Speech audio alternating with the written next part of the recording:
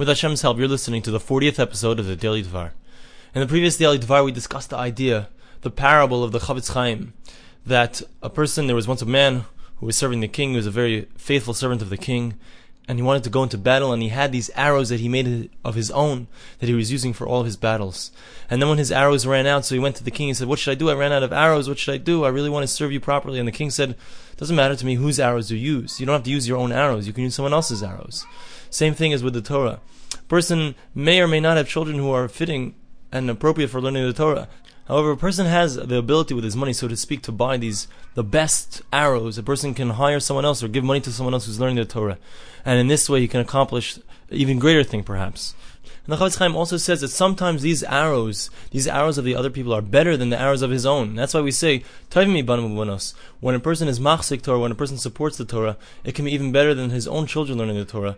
Because just like if a person makes his own arrows, they may or may not be the best. However, if a person uses his money, he can buy the best arrows on the market if he wants to battle against the foe of the king.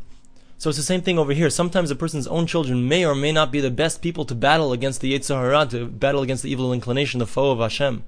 However, a person can take his money, and with his money he can actually acquire the best warriors in the war against the foes of Hashem. And in this way a person can use his money in the best way. The Chavetz Chaim now reiterates something that he actually said towards the beginning of the book, in the introduction. And he says that this Eitzah, this advice that the Torah tells us, that if a person wants to acquire an eternal name, doesn't just apply to someone who has no children, but in fact it also applies to someone who has children who, heaven forbid, have gone off the proper path.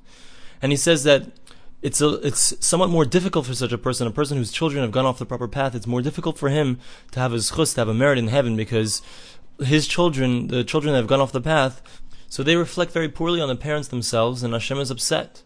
However, if that parent realizes that unfortunately there's nothing he can do about that child, heaven forbid, so what he has to do is he has to do whatever he can to support the Torah in a different way.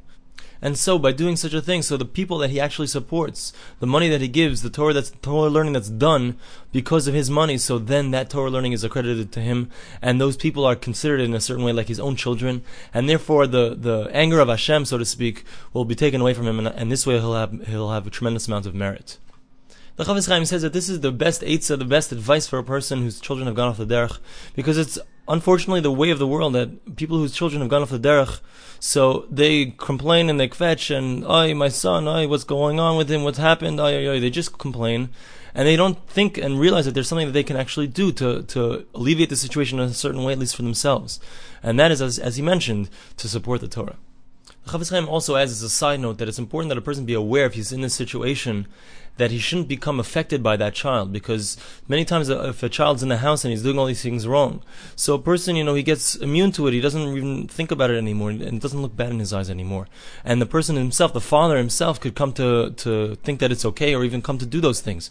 So a person has to be very wary if he's in such a situation that his child shouldn't even have any effect upon him as well. Furthermore, a person has to not only watch out that he shouldn't be dragged down, but has to be mechazik himself, strengthen himself to make sure that he's always going up. He gives us a mashal to a person who's in battle. He's in a war, and the person gets hit. He gets shot in his finger, and he's bleeding, and he becomes so weak from the bleeding that he wants to put down his weapon. And his friend says to him, "You can't put down your weapon. As soon as you put down your weapon, the guy who shot you in your finger is going to shoot you in your head or in your heart." The Chavetz Chaim says it's the same thing over here. If a person is not careful, he's gotten shot in his finger, so to speak. He's not knocked out, he's not down. But it's very easy for him to give up hope, and for him to say, "Oh, what's going to be," and just to complain, and to really think that things are hopeless. However, what a person has to do then is he has to be machazik, he has to strengthen himself and say, "I'm not going to give up the battle, I'm going to try my hardest to do my best."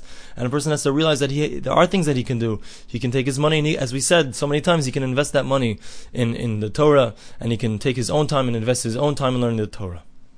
A person, he says, also has to realize inside of his own heart if he himself may have been part of the cause for his child to go off the path. Because if he was the cause, so then he certainly has to be machazik and strengthen himself to be even more careful to support others who are learning the Torah. And not only that, he says, if a person has one child, heaven forbid, if all of his children have gone off the path, but he has one child who's still staying on the path, let's say a daughter, so it's to make sure that that child should be strong. So he should at least give over that daughter to a Talmid Chacham, to marry a Talmid Chacham, and this way there'll be at least some kind of rectification. Thanks for listening to the Daily Dvar.